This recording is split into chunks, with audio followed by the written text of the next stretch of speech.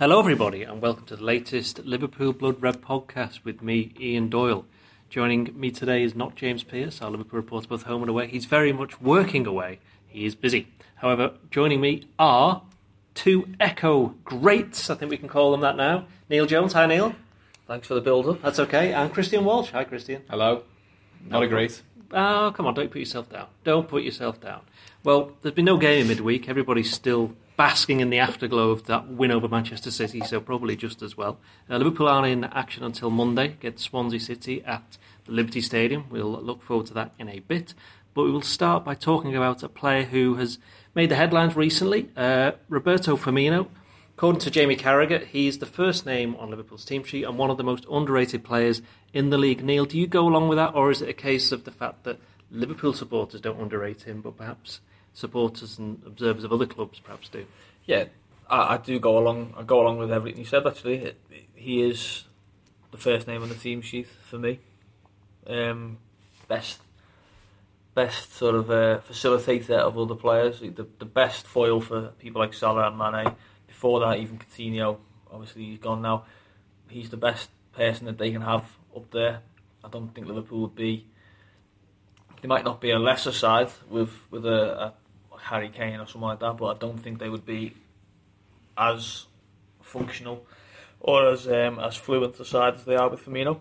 I think he's underrated outside of Liverpool, definitely, because you hear pundits all the time now talking about Liverpool need a Lukaku, a Kane and Aguero and Morata. Well, he's scored at a decent level. Firmino, he's not paling into insignificance compared to them. I think he's got one fewer than Lukaku. I think he's got as many as Morata.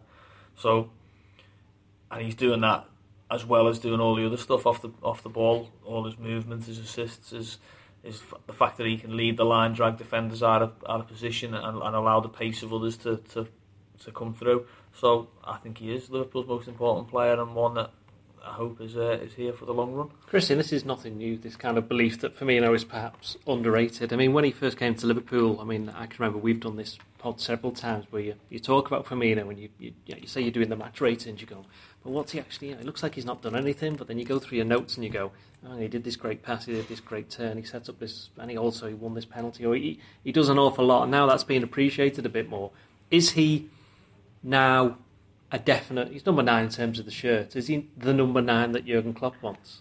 I'd say so. I don't think he's a false 9 anymore. I think he's very much a number 9 in the mould of he scores goals, he creates chances, and that's exactly what Klopp wants. He wants somebody who can press to the front. Yes, he drops the deep, and he can operate and in those sorts of deeper positions and let Salah and Mane run into that space behind, but at the same time, he's not shy of winning a flick on now and then. They'll happily put the ball up to him if they have to. He can hold the ball up. What he has developed in his game this season, I think we've seen him a lot more when the ball's coming into the box. I think he's there waiting for a potential tap in, or certainly for a decent strike on goal. I think last season maybe he didn't have that aspect of his game quite there, where a ball will maybe get fizzed across the face of the box and you go, where's Firmino? And he's 18, on the edge of the 18-yard box. I think he's added that sort of, maybe not killer instinct, because he can miss a few chances still. I still don't think his finishing's right up there, but I mean, it's easy to say that after the Man City finish that he did. But at the same time, I think this season what we've seen is him move on that extra level. And I must admit, I was very much wrong. I think it was around September, October. I was doubting whether Liverpool could progress with Firmino as their first choice striker, whether he needs to maybe be brought back as a number 10, maybe he needs to be shifted out wide. I worried about Firmino in the sense that, does he bring enough goals? Is there enough end product there? The past couple of months he's been absolutely sensational. I think he's not only one of the most underrated players in the league, I think he's one of the most underrated players in Europe. You see all these players linked, obviously Coutinho's gone to Barcelona.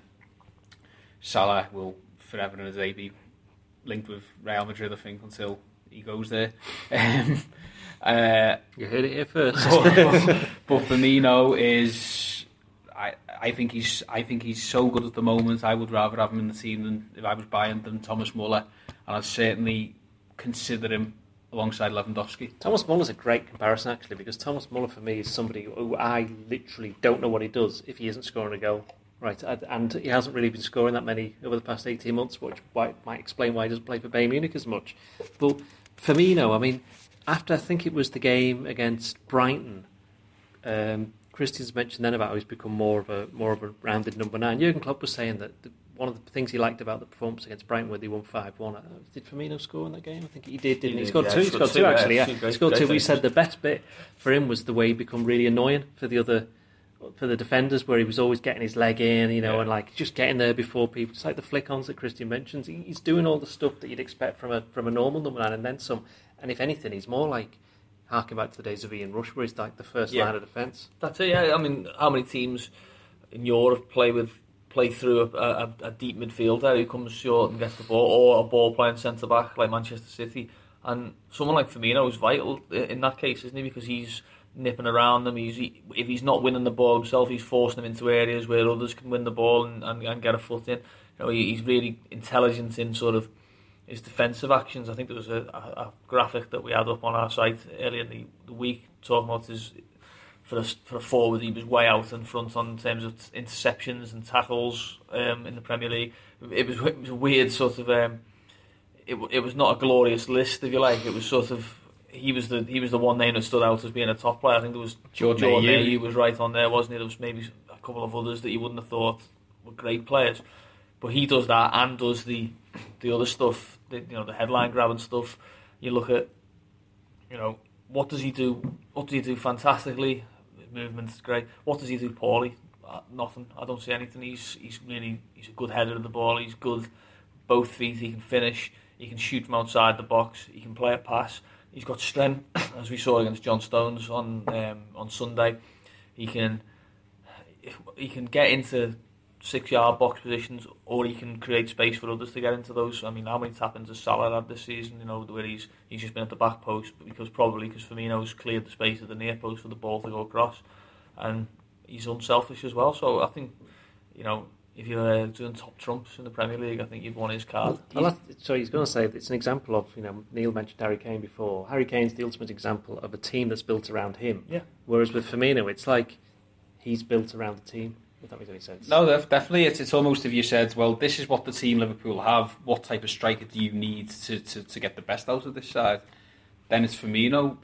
He was doing that to a certain extent last season, but what he's done this season is added the goals and added a few more assists. He's essentially, he was Liverpool's best kept secret, and that's definitely changed now because I think the secret. We need to stop talking about him. I think what you've got to realise as well, you talk about Kane there. Obviously, that it's slightly different ages, but what you're seeing with Kane is what you're seeing with Firmino is what you saw with Kane, in the sense that development. You've got to remember when he came to Anfield. So we had the first season there. Obviously, he was brought in. Wasn't really brought in by the manager at the time. I think that's fair to say. He wasn't necessarily Brendan Rodgers' choice. No. He was the choice of the transfer committee, in inverted commas. There's that season of adaptation, new manager. Obviously had the injury as well, very soon into his time. Back injury, didn't he? Back injury. He's quite durable though, isn't he? He tends not to get injured. Well, this is the other thing. But in the last 3 seasons, I think he's missed 2.5 seasons. I think he's missed 3 games through injury, which is incredible. And what you're seeing now is a player who's 26. He's coming into his prime, and this is where, for all the brickbats, Liverpool's transfer policy, the old transfer policy, if you will, of buying potential. This is the good side of it, because what you're seeing now is a player who's grown with the team. He feels like a Liverpool player. He feels like he is organically matured. Make yourself it's like a cheese. It's like a fine cheese, fine Brazilian cheese. Firmino, the big cheese. I smell a headline. Yeah, but it's that. But it's true, isn't it? He's very much grown with the team, and what you've got now is somebody who came over to a different country. And I know everybody said, he was robust and he was always built for the Premier League because of his Bundesliga upbringing, but. What Liverpool have now is somebody who is very much 100% Liverpool, and he entered his prime. He's 26. They're still going to get a couple more years out of him at least, I think, in this form, and it's very exciting. I think we've done very well there to mention Harry Kane's name several times without dropping into a Cockney accent, by the way. Don't. Firmino though. Yeah. he's been there, as we mentioned, 2.5 years, more than 2.5 years. So he's primed for a new contract. Yeah. Well, and rightly so. We don't know exactly what he's earning, but we do if it's on Football Leagues. We know exactly what he's earning. If that's right. Correct, yes, they know exactly what he's earning. But he's certainly become a better player and a more important player in that 2.5 years. And Liverpool obviously having a problem with another player and another potential, a player who had potential was signed for the long term. And his contract, Emre Can, they don't want the same happen with Firmino in a year or 2 years' time, 18 months. So hopefully get that boxed off. Hopefully no big release clause in there. Hopefully no crazy sort of system where he can escape from the club without someone paying through the nose. I wouldn't know what to say about his worth. But the player, I was going to say, the player he starts to remind me of, and I know this might not be a popular player at Liverpool, but Teddy Sheringham is the player he reminds me of, in the sense that I think you look at Sheringham being someone who players loved playing with. You maybe he's not very popular with Liverpool fans. He was a bit of a flash cockney, wasn't he? He was seen as that, and he played for United obviously and scored one of their most crucial goals. But in terms of professionals who play with him, you think of the partnerships he had, and you think of Sheringham with Klinsmann, think of Sheringham with Shearer, with Andy Cole, with Tony Cascarino in his career. He was someone who you could put anyone alongside him, and he would both play well and make them play better. And I think Firmino's of that ilk as well. I think any Liverpool player you asked, do you like playing with Firmino? He'd say absolutely. I go along with that. I remember covering the Stoke game, and he was in a front two with Solanke. Yeah. And it was Solanke's first Premier League start. So you went Sheringham then for a minute? Well, Chelsea just made a bid for him. And it'd be unfair to say he held Solanke's hand throughout the game, because that'd be weird as well. But he definitely helped Solanke throughout the game. He set him up with a couple of chances. There was a nice little partnership there. And bear in mind, these two players are probably about a couple of training sessions in Melwood, hadn't played together. Solanke was just thriving, and I don't think Solanke's ever looked as good as he did next to Roberto Firmino. No, but I think that's it. Like that, seen people talk about Sheringham. I'm going on about Sheringham, but that's the difference with Sheringham and other number 10s. If you talk about, people say Sheringham was a number 10. He dropped off the front, but he scored loads of goals. He used to get 20 goals, and that was what you have to do. I think a lot of people get hung up on false nines and number 10s as if they don't have to score. They just. It's not really the job, it's this and that. And Firmino isn't all about goals, but I think once you start adding goals into it, that's when he becomes a next level player. He becomes an even better player. I still think he's got another level to go, because I think the chances he gets, I think he can put more of them away, and I think he can score 30 goals this season. He can score 30 goals this season easily. Now he's got 17 now, hasn't he? Yeah, easily he's scored 30 this season. I think we've just got to be careful in terms of two things. Number one, how he'll manage long term without Coutinho in the side, because it did feel like those two had a real partnership on and off the field. Of course, they were really close off the field as well. But as well as long term in terms of, will he be happy here because he's lost Lucas, he's lost Coutinho? Yeah. Obviously, offering this contract will probably go a long way. He seems settled by all accounts. He's very happy with life at Liverpool. But we know that the Brazilian or the South American plus Moreno. Were very close knit. So ultimately, Alberto Moreno is going to stay at Liverpool for as long as possible to keep him happy. Alan Rodriguez de Sousa. Well, the player who ostensibly Firmino's been replacing this season up front is Daniel Sturridge. Now, I know Sturridge hasn't been massively available over the past nearly 4 years now, actually, since he got that injury while training for England. But he's been linked with a move away. He's obviously, speaking of England, he's got a World Cup to look forward to. He wants to be involved. Can't blame him. He's probably not going to play as many games between now and the end of the season that he'd want to. Because ironically, if he wasn't injured, he would have played probably about 4 or 5 games over Christmas. Indeed. But he didn't, and that's always been the case with Daniel Sturridge. Roma are now linked with a loan bid for him. Now, Liverpool would sooner get... Not Roma, Inter Milan, Inter Milan, sorry. As well. I don't know why I've written Roma down. Yeah. Inter Milan have been linked with a loan bid, as you say, Sevilla as well.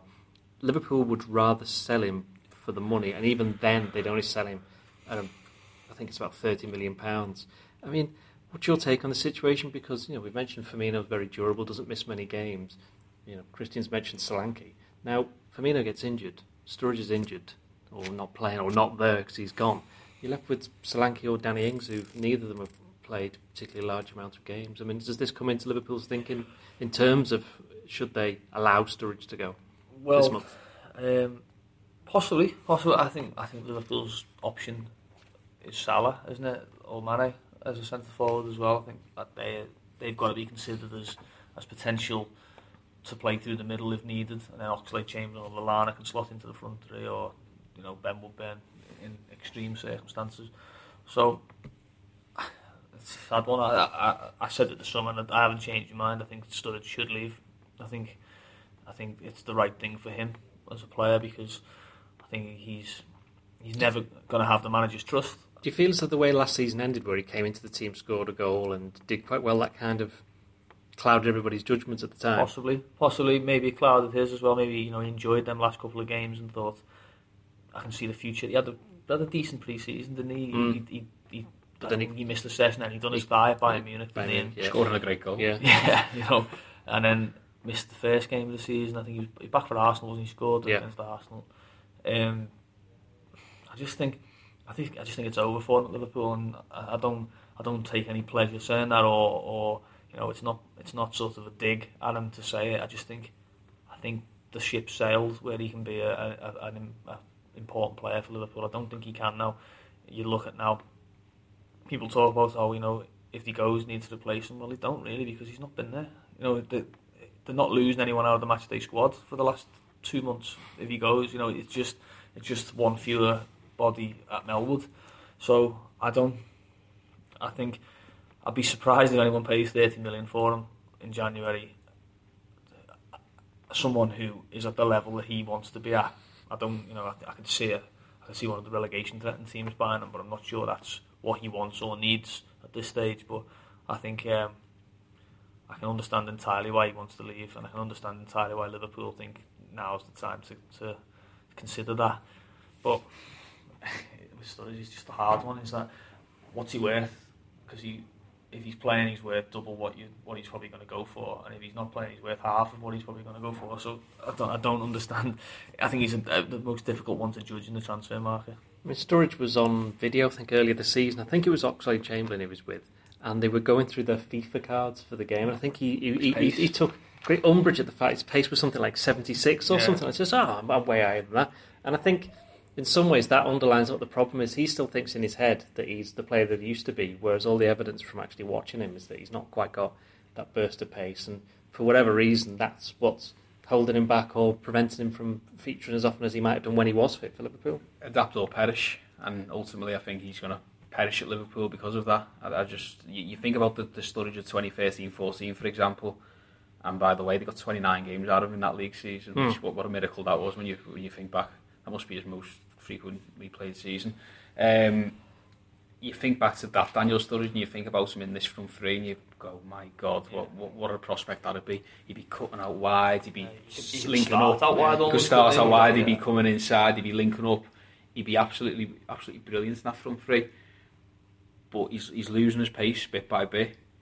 But he hasn't been adapting his game to combat that, and especially under a manager and in a side where marginal gains are absolutely everything for Jurgen Klopp and this Liverpool team.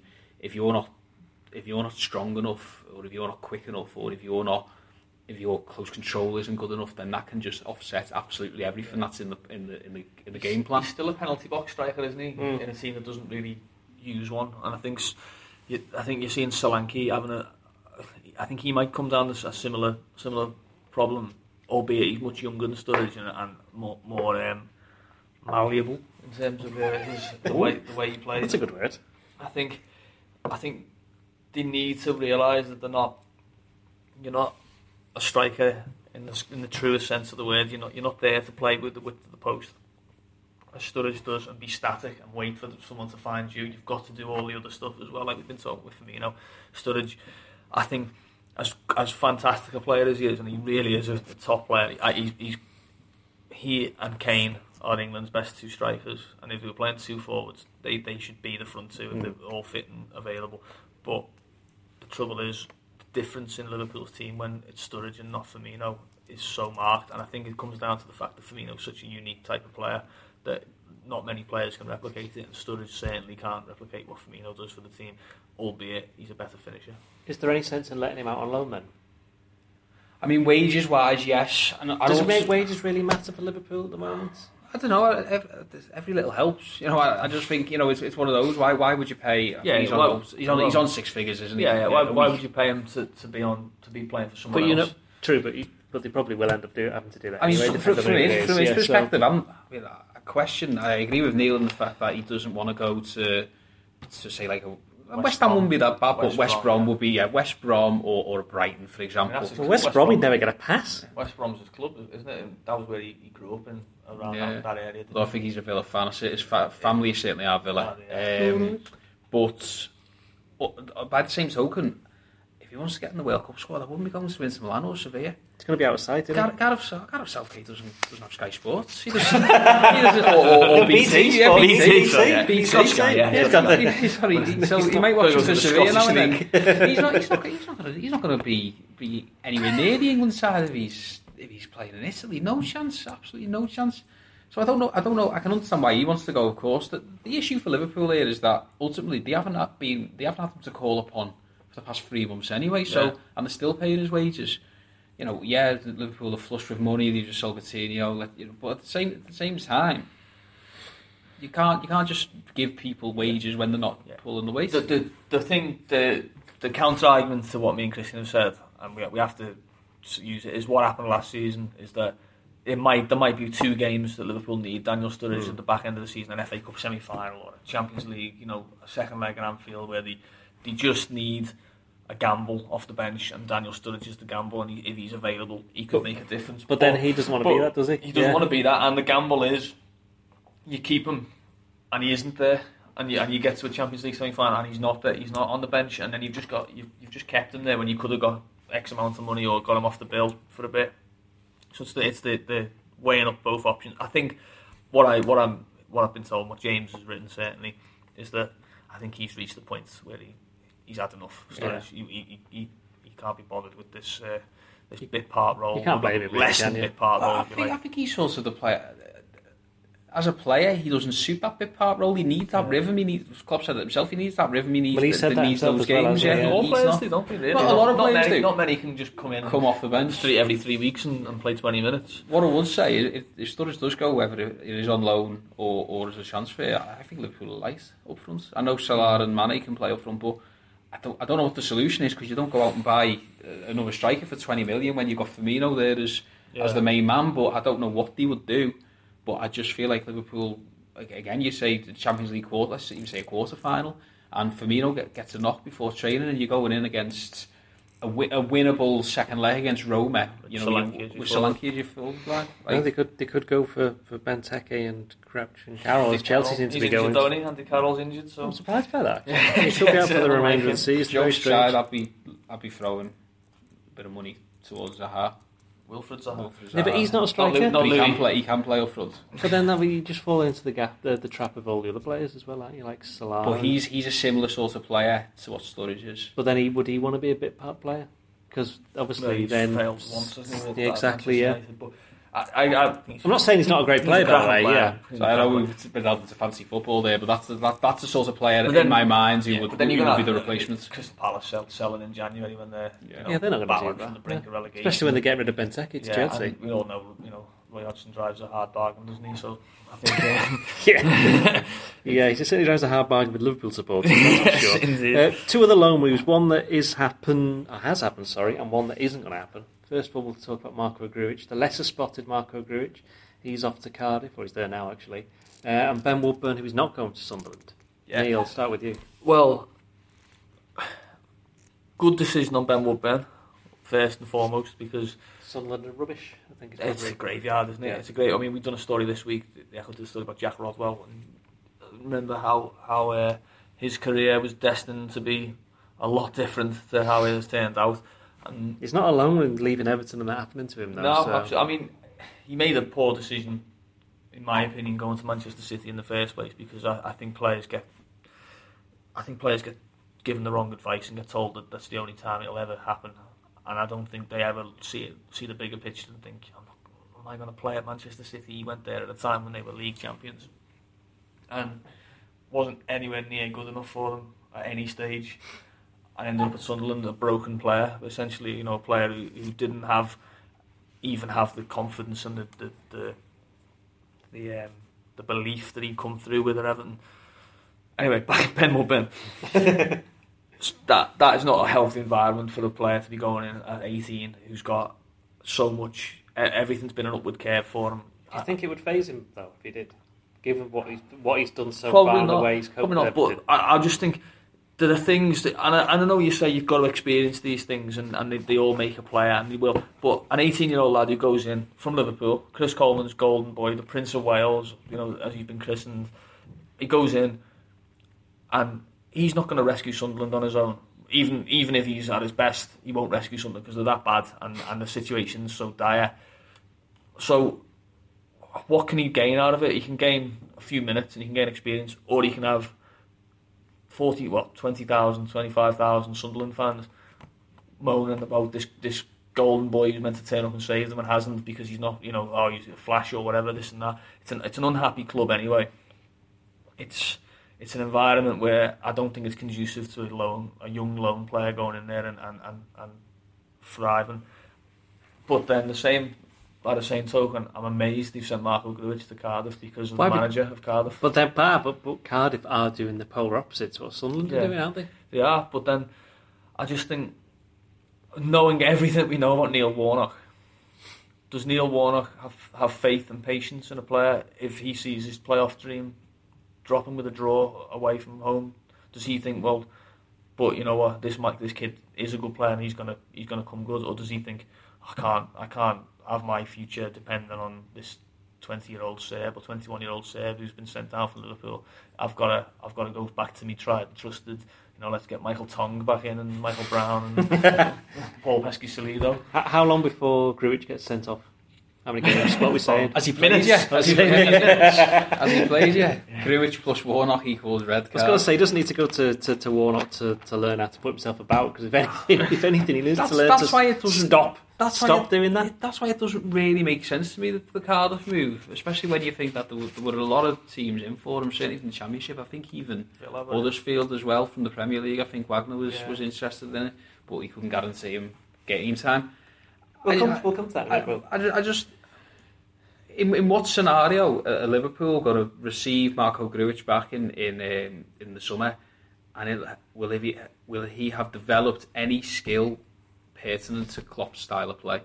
So you receive him back, and this isn't to dismiss Warnock. He's doing a really good job at Cardiff. He's obviously a very good Championship manager who gets teams promoted. That is what his party trick is. But when they receive him back in the summer, he will not have improved his technique. He will not improve his ability in front of goal. All he will have improved is tackling even more. And ultimately, it just feels like he's going to strengthen his strengths, and his weaknesses will still go unattended. He's just going to get games. He's going to get games in a winning environment, presumably winning environment. It does help. And look, Cardiff are a relatively big club for the Championship, and recently a Premier League club could well be a Premier League club next season. My one is just, I just think Liverpool clubs, actually not just Liverpool clubs, just do it too often. They just send players out, and it's almost just they believe the sell from the other club. So I'm pretty sure Cardiff said, oh yeah, he'll play in midfield here with him, and he'll play that, and we'll play this type of way. This is the Championship. It doesn't. Clubs very rarely can afford to do that, because once it gets to February, March, April, they're playing Saturday, Tuesday. A point here or there costs them millions and millions and millions of pounds and prestige, and probably can be such a big impact on the future of the club. He's going to a club that can't afford for him not to hit the ground running, and the pressure's on him. And okay, you might say good pressure. Let's see what he can do, but I think it also puts him in a situation where I can easily see him sitting on the bench as Cardiff go for the running. Well, unless Liverpool are looking to give him a shop window to sell him. That's the other way of looking at it. Create a market for exactly. Because and that's would also then explain why they have decided not to let Woodburn go, because they think he's better off just staying with us, really. Well, I mean, that's definitely a cynical, but probably also a potentially fair assessment. Now, Speaking speaking of cynical, something you mentioned before about guaranteed minutes or something like that, there's some suggestion, I think, that Liverpool have said... I don't think it's a suggestion. It's Neil Warnock has suggested it. Well, we'd never say Neil Warnock is a liar in any way, shape or form, but he has come out and he said Loves that... Liverpool as well. He does, Neil He does. And he's got a great anagram as well for his name. Anyway, he's come out and said there's financial penalties for Cardiff if Grujic doesn't play a certain amount of games. That's not good either, is it? No, that's terrible. That's just wrong. Like the It's just a bribe, isn't it, basically? Yeah, and also, it doesn't count, does it really, if it's X amount of money for not playing Grujic or X amount of money for getting into the Premier League, then... But this is kind of stuff's always happened, hasn't it, with transfer deals where you've heard people... Cameron Brannigan last season was the reason why he didn't go on loan to Wigan, was because of things like that. I think Gerard Deulofeu, when he first came to Everton, he was on... basically every time he started the game, I think it was 300,000 was knocked off the price that Barcelona wanted for him. That didn't work out. And he was the player that was stuck on like 29 games for somebody for ages. They couldn't play them because it feels like an Aston Villa move. It was Adama Traore. There we go. So that's that kind of thing that happens. It's not specific to Liverpool, but in this particular case, it just does seem a little bit.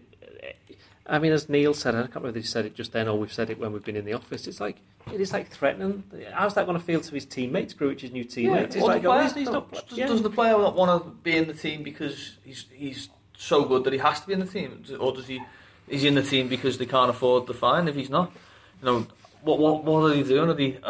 Are they in a position where they're going to have to start him with the plan that they're going to take him off because they think the guy on the bench is better than them, but we'll give him the first 45 minutes. It seems a messy one. I don't think it's in keeping with the principles of football. Fair enough. Talking about other transfers, Liverpool's Philippe Coutinho replacement. They haven't got one yet, so we'll move on. We'll also Chamberlain. Yeah, sorry. Ben Woodburn. We'll talk goalkeepers now.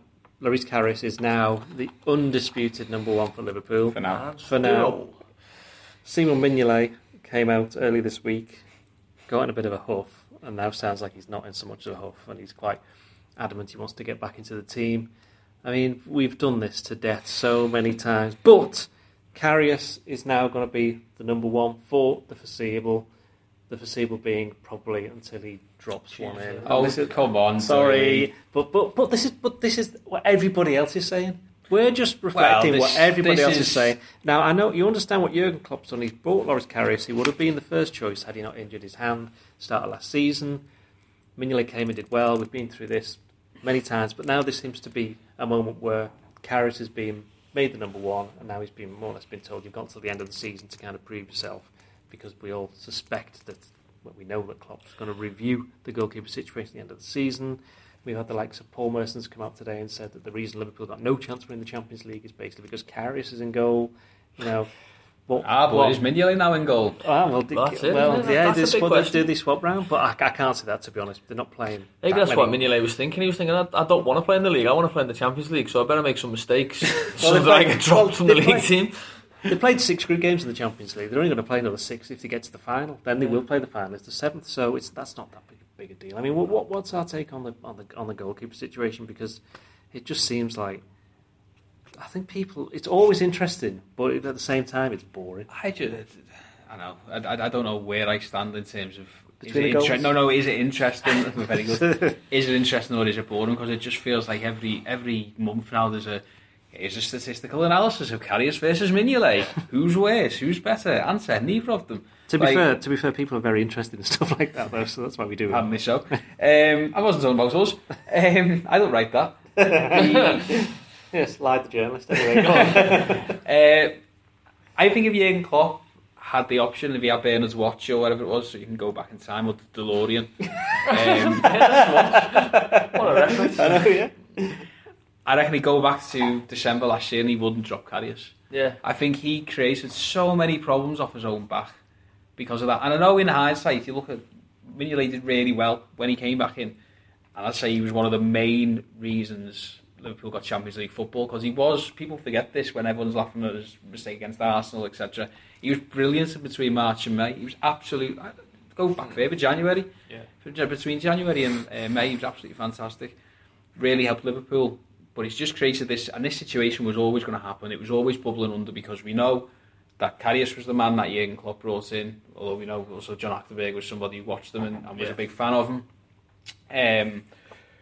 Mignolet was the man who had the number one when Klopp came in, and although he's tried his best to sort of publicly back him, and I'm sure privately as well back him, it's always been obvious that he's never been truly sold on Mignolet. So it was just, at what point does Mignolet make a mistake big enough that we revert back to type all over again? And that's what's happened now. The problem is that destroys Mignolet's Liverpool career, in my opinion. I think there's no way back for him. I think he'll be gone this summer. And I think what you've now got is a young goalkeeper under an immense amount of pressure to keep goal for Liverpool to a sufficient standard to make sure he's still got a Liverpool career. Don't fans in some way just need to get over themselves a little bit? Because clearly, end pod. And I've not finished there, including us, in the sense that everyone just regards goalkeeper as this very specialist position. It is in that sense. But why can't goalkeepers be rotated? Why can't goalkeepers be changed? They change right backs, centre backs, midfielders, strikers. They change the whole lot. But goalkeepers, they don't seem to be allowed to do that. Clearly, Klopp thinks these two keepers probably right, probably around the same level. Mignolet perhaps a little bit better than Karius, but then he's older. Karius has got more room to improve. We've had the debate over whether Mignolet actually can improve from this point. We've done that before. Do you think the fans just have to, and us, just have to basically say, well, that's just what Klopp wants? Or is it a case of he quite clearly doesn't trust either of them, and as Christian says, he is going to buy a new one in the summer? Yeah, I think you speak to a goalkeeper and ask them whether they would, how they would feel about being rotated as a keeper and not being assured of their position. I think it wouldn't be seen as a healthy situation. I think Mignolet used that phrase himself, and he said it's not healthy. Does that say a lot about? We always say goalkeepers are a bit different. Possibly, but because maybe they're quite fragile. Because they often get the blame more than any other position. It is mentally tough to play. Yeah. It is, but it's also about your goalkeeping. Isn't just about. It's about a lot of things that you can't necessarily train, isn't it? So all goalkeepers can work on the reflexes and the shot stopping, but in terms of things like just knowing your back four, knowing game situations where I need to be and being off your line quick enough and stuff like that, you can't. It's hard to have that if you're in and out of a team. If you're sitting on the bench for 3 weeks and then you're called in for a big game against Watford and you've not had that experience in the previous weeks, you might feel you're under pressure that you've got to have a good game, so you want to do something in the game that makes it stand out that you've had a good game, or you don't want to do anything risky because you don't want to do the standout mistake. So I think goalkeepers would always tell you they like continuity, they like security in their position, and they like a run of games. The thing about Karius is he hasn't had it, has he? Really? What did he have? Six or 7 games last season? Between sort of October, December. I don't think that was enough to form a really definitive judgment on him. I think what you have to accept now, Liverpool fans, whether they agree with it or not, and I don't agree with it, but I think you've got to accept it that he's going to be in goal now, and they're going to get to see what he's all about, whether he's got the game to be a Liverpool goalkeeper for the future. I think what we've seen with Mignolet is that Klopp doesn't feel he has got the game to be Liverpool's goalie for the future, so it's over to Karius now. The only interesting thing is what do you do with the cups, because by rights is Mignolet going to start the FA Cup and the Champions League? Well, I mean, I think that's a lot where the confusion came, because Karius was in goal for the Everton game, and I think everybody just assumed he's the cup keeper, but now it's transpired that actually Klopp went with his strongest team across every position. So, well, Klopp's the manager, he can do what he wants, so if he just turns around and says, he's just the keeper now, first choice, that's it. It's interesting, isn't it? He doesn't owe anybody anything, does he? No, he doesn't, but it's interesting to see whether that Champions League, it'd be a weird thing to do, wouldn't it, to have Karius in for all the group stages and then get to the knockout stage and Mignolet's your goal. Mignolet was in the qualifiers, don't forget. Yeah, but it'd just be weird. Is it fair to say Karius is just there for the league games, the Champions League? Is it fair to say I think you've got to trust Klopp. I think he's certainly got a lot of credit in the bank with all of his decisions, But I think this is one issue that he has fudged so far. Yeah, I think he's certainly strange, isn't it? I don't know if he's sort of getting, if he's getting advice from elsewhere and he's not, and his own head's mashed with it all. I don't know. It just feels like, to me, what Klopp is going to do is come the summer, put a line in the sand and go, right, okay, start all over again. Jan Oblak, Alisson, whoever. Right, we'll start all over again. New keeper. Let's have a fresh start. And the other thing I should say is, we get a lot of people, and there will be a lot of people listening to this going, Danny Ward.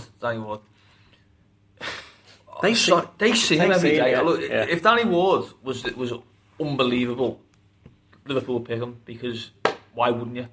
Why wouldn't you in any case? I agree, Danny Ward looks a decent keeper and has not done a lot wrong in the games he's played, but I think he should be taken out of this equation in terms of, I don't think anyone should bring Danny Ward into this equation. He's not involved in it. He's the League Cup keeper, and he'll probably leave in the summer and go somewhere else and probably have a very good career at whatever level he finds himself at. But Liverpool aren't just sitting there while a Welsh fella behind them is like keeping out every shot in training and not letting a goal past them and looking like Manuel Neuer reincarnated. That isn't happening. Forget that's happening, because if it was, Danny Ward would be the Liverpool goalkeeper. Well, put it this way, this is not to disparage Danny Ward, but ultimately a lot of what this is founded upon is his one season in the Championship with Huddersfield, and he was the penalty hero for both playoff semi and final. But let's say Sheffield United's goalkeeper, for example, they're doing quite well in the Championship. He's having a decent season. Don't know his name, of course. But he doesn't play in Holland. Exactly. He's just an example. But like, say the goalkeeper for Sheffield United or Derby, which is Scott Carson, funnily enough. But you wouldn't in January be going, Liverpool have to get this goalkeeper from the Championship, in the top 6 in the Championship. They have to get him. That just wouldn't be happening. It's coming from the dad. No one's seen him. So no one's familiar enough with him to know not his like mistakes. him. Yeah, so he played for Wales, didn't he, in Euro 2016? Yeah, he did against him. No, it was against Slovakia. He's best in Wayne Hennessy, but so am I. Well, to be fair, I think we all are in that. There is one goalkeeper, though, that I do think could have a big career at Anfield, and it's Camille Grabara. But obviously, this is the problem is down the line, sure, isn't it? 2 or 3 years. Oh, definitely. At least. But they need to keep hold of him, because for the under-21s, he looks like a really special.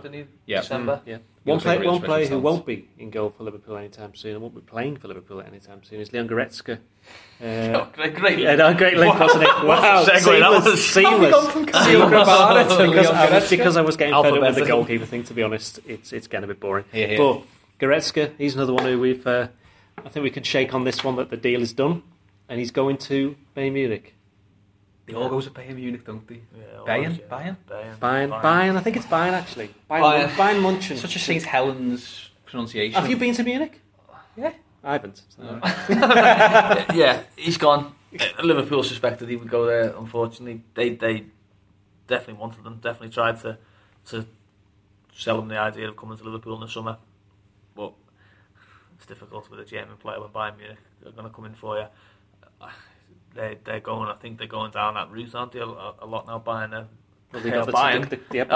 lot of young German players to have in their squad, which they're famous for. They're famous for if someone has a couple of good seasons in the Bundesliga and they don't play for Bayern, and they end up going there. And whether they play well or not, you've seen Goetze, you've seen obviously Lewandowski, Mats Hummels. In recent years, I think Gnabry's gone to Bayern. I was going to say Gnabry's Rudy from Sule. Yeah. So they're just taking the strike. Sandro Wagner. Yeah. He used to play for them though, didn't he? When he was a lot younger. Did he? Yeah, he was on the books. Yeah. But that's what they're doing. You wonder why they're maybe not doing as well in the Champions League, because they are just buying the best of the rest in Germany. Watering down the Bundesliga. Interesting from a Liverpool perspective, very quickly though, that because as you say, they're buying all these Bundesliga's best of the rest. They're not all going to make them. So if Jurgen Klopp wants to, but then do Liverpool really want to start signing Bayern, Munich? Work with Coutinho. So okay, let's say Goretzka. Okay, Sanchez. Yeah, he's worked for Coutinho, and he worked to a lesser degree to Sturridge. Both got bought in the same transfer window, and now obviously one's gone and one's probably about to go. All I'm saying is that there's that sort of secondary kick in the market where, let's say Goretzka goes and he can't establish himself with Bayern. he's going to be, all right, he would have been a free, so that doesn't really work in this example, but he's going to be available at a cut price deal. Obviously, you get someone like Renato Sanchez where it doesn't work because he's young and he isn't suited to the Premier League, but it's just worth keeping an eye on. Maybe those. Exactly. Careful. You say that it's worked out for some of those players, but Liverpool haven't won anything during the time that they've bought all of these players. This is the thing. They're close to winning something now. Yeah, but the Liverpool need to stop looking at buying people's cast-offs and actually start, not so much the finished product, but someone like, I know they were in for Sané. Sané's gone to City and he's been exactly the player that you thought it would be. Okay, De Bruyne is slightly different. I don't even understand why Chelsea let him go, and they just seem to be going through that period where they were selling all the dead good young players. It's like 3 years down the line, going, what are we doing? Well, Get them all back. Yeah. So, I mean, Chan was a buying cast-off. But he was a secondary buying cast-off. He wasn't really a cast-off, was he? He'd gone somewhere else. Salah in that bracket as well, then where he's a cast-off, then he exactly, established himself elsewhere. Yeah. So basically, wait to see who Goretzka goes to next time. Well, all of these players are all very good. It's not like these players just appear at 23 and everyone goes, "Where the hell's this player come from?" They've all been around for a few years, and all of the major clubs know about them. And there'll be one that'll just go, right, we're going to get him. And a lot of the time, it just doesn't work out. They go out elsewhere. Is the example, isn't he? Virgil van Dijk is the one that they haven't waited. They haven't waited for him to go to City and not quite be good enough, and then pick him up or cater to go to Bayern and then see if he works out. They've gone and done it. Same with Salah. Salah 25 now? Yep. Good ages. That's more of an issue for me, is that can Liverpool get players in the sort of out of the 19 to 22 age bracket and into the sort of 23 to 28 age bracket and get top players into the team at least at the start of their peak years. Neil, on a more serious point now, Andy Kelly, our LFC editor, is off today, but he's filed something regarding John Flanagan. Yes. And what's the latest with his situation after what's transpired this week? Yeah, John Flanagan's still employed by Liverpool, still on the books, still on his £28,000 a week contract. They're not going to be sacked. Andy, I think, whatever your thoughts on the case, and the podcast is probably not the best place to discuss the issues that were raised in that particular case. I think everyone has the same opinion on the offence and what happened, but Andy, I think, does a very good job of explaining Liverpool's thinking behind the decision, why they haven't gone for it. Essentially, they're seeing it as rehabilitation rather than punishment, and they believe that having had John Flanagan since the age of 7, 8, that they have a duty to help him overcome whatever issues have been exposed by this, and that's what they're intending to do. They said that his remorse that he's shown was a factor in that. The fact that there's an incessant line, and I don't think anyone will have too much sympathy for him, but they're saying that he deliberately chose not to go to Dubai on the little trip that they went on after the Everton game because he felt it was wrong for him to be seen to be enjoying a sort of a lavish lifestyle when this was hanging over him. They believe that he is genuinely sorry, and they're gonna help him out through whatever means necessary. But basically, his Liverpool career is over. Essentially, he's not going to play for them again. He hasn't played for them since September. Was it the Carabao Cup? Yeah, Leicester. And that was the only game he's played in the last 18 months anyway. So it's a sad situation for a homegrown player, but Liverpool are going to at least stick by him for the next 5 months, and then probably I would be very surprised if not see him moved on in the summer to continue his career somewhere else. It's a difficult one for Liverpool, isn't it? Because they have to, everybody knows the rights and wrongs of the actual case itself and the decision that's been made. But as Neil said, they do have a duty to the player himself. They have a responsibility. Yeah, they do. They do, and I can understand both sides of the argument, because I'm sure the decision to keep him in employment will annoy people, upset people, anger people. But I think Liverpool have essentially taken that road, because I think, as Neil sort of alluded to there, they've had this player since he was a kid, since he was 7 or 8 years of age, and I feel like they have that duty of care almost to make sure that this doesn't necessarily Well, make sure it He's doesn't not- happen. Make sure it doesn't happen again. Yeah, So, exactly. yeah. He's not the victim here Just at all. but- Create a spiral. spiral Exactly. effect. They don't want to happen again, and they want him to rehabilitate on their watch, basically, because if you let him go now, anything could happen. I'm not saying that as a personal thing against John Flanagan. I just mean in general, if somebody messes up and then they're cut free, left to their own devices, nobody really knows what can happen. If it's all in house, then they can keep an eye on him. Again, he's by no means he's not the victim here. All I'm saying is that it's Liverpool feel that duty of care towards him. Final thing then, looking ahead to Monday night and the trip to Swansea, where, as Christina said, Renato Sanchez will be man of the match. Liverpool went here last season. I think they won 2-1, didn't you? You were there, weren't you? James Milner penalty late on. And one of the worst performances you've ever seen from a Premier League footballer ever, I believe. He's not there. He's not there anymore. He's gone to Reading. Reading? Mo Barrow. Yeah. It was him that gave away the penalty, didn't it? It was him. By kicking the ball massively up in the air and then knocking somebody over. Over, yeah. That seems like a very long time ago, that game, doesn't it? Yeah, it was actually until the Burnley game. Was it the last time Liverpool had won a game in the last 10 minutes? Yeah. A Premier League game? No, that was Everton. Now it's only, what is it, 3 weeks since Boxing Day, possibly 4 actually. Yeah. 4 weeks since Boxing Day. Liverpool beat Swansea 4-1, was it? 5-0. 5-0 to get mixed up with, who did it beat 4-1? Anyone? No, I'm making that up. Okay, it's fine. West Ham? Yeah, that's right away. Yeah, 5-0. No, they beat Stoke 4-1 the previous Boxing Day. That's what I'm getting confused with. Yeah, okay, so, yeah. Well, 5-0. Coutinho scores. Swansea, bottom of the league, not very good. Since then, obviously, Coutinho's gone. And Swansea, new manager. Not very good. No, they're doing a bit better. They're slightly slightly less poor. They played... who did they beat Watford 2-1 and they beat Wolves 2-1 as well in the FA Cup in midweek. So, in terms of the actual conference, they're going to be in much better shape than they were when they came to Anfield on Boxing Day. Yeah, well, then the last January, Liverpool playing Swansea, bottom of the league. Mr. Sigurdsson and Laurenti, they've both gone, and that's part of the reason why they've struggled this season. Yeah, certainly not be taking them lightly, and it is a place. Liverpool played a few Monday night games at Swansea. I seem to be said to most of all of them. Yeah. Devastating. Yeah. But they've played a few there, and it is one of them grounds that can get noisy when there's something to play. I was actually there for when they played Everton at the back end of last season on an even 5-5 game, and they needed to win to sort of secure survival, and it was really, really loud. It was up for it. So I can't see any reason why it won't be a tough atmosphere. But I just think I do look at Swansea's team, and it saddens me a little bit that they've got it so wrong in the last few years. I haven't looked at one stage like they had the master plan for how to come out of the Championship and become a Premier League club. I think they've veered away from that, and it's probably going to cost them Premier League status this season. I'd be very surprised if they do stay up, because I don't see it anywhere near enough quality to keep them up. Albeit they've got players like Bonnie, who might well turn it on for one game, or Renato Sanchez, Jordan Ayew, who's done well. I think Narsing, the winger as well, has got a decent rep from Holland.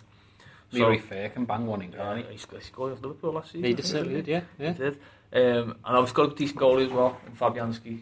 So statistically, one of the top goalkeepers in the Premier League. We all know how goalkeepers can sometimes have those days against Liverpool, and hopefully not on Monday night. But I wouldn't be basically saying it's going to be a guaranteed 3 points, but it would be a bad result for Liverpool if they don't. What are we looking at in terms of team selection? Because again, it's another one game a week. It's a real luxury for Liverpool at the moment, isn't it? I think, barring international breaks, I think that break between Everton and City was the longest, and this must be up there as well. 8 days, 9 days. They don't normally have that luxury. I reckon you're seeing the City team. I'm just trying to go through. Obviously, Van Dijk, of course, he will come back in. Van Dijk will play. Van Dijk will play instead of Lovren. Really? I think so. And Moreno back in. Bear in mind, it was Lovren's return to the scene of his best moment of his Liverpool career. Yes, the 40-yard best thing. Yeah.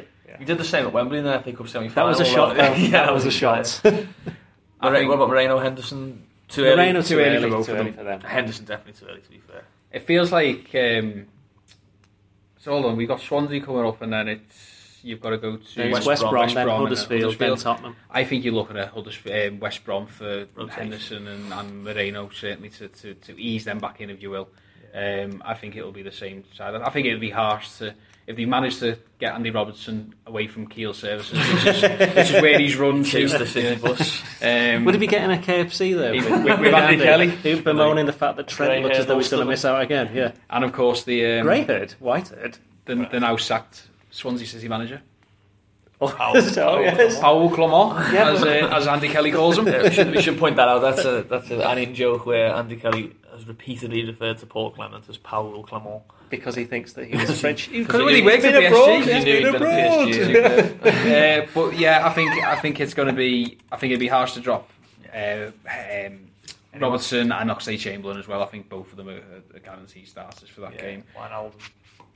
No, actually, Wijnaldum's an interesting one. I suppose you could maybe see Milner come in there because Wijnaldum doesn't count away from him.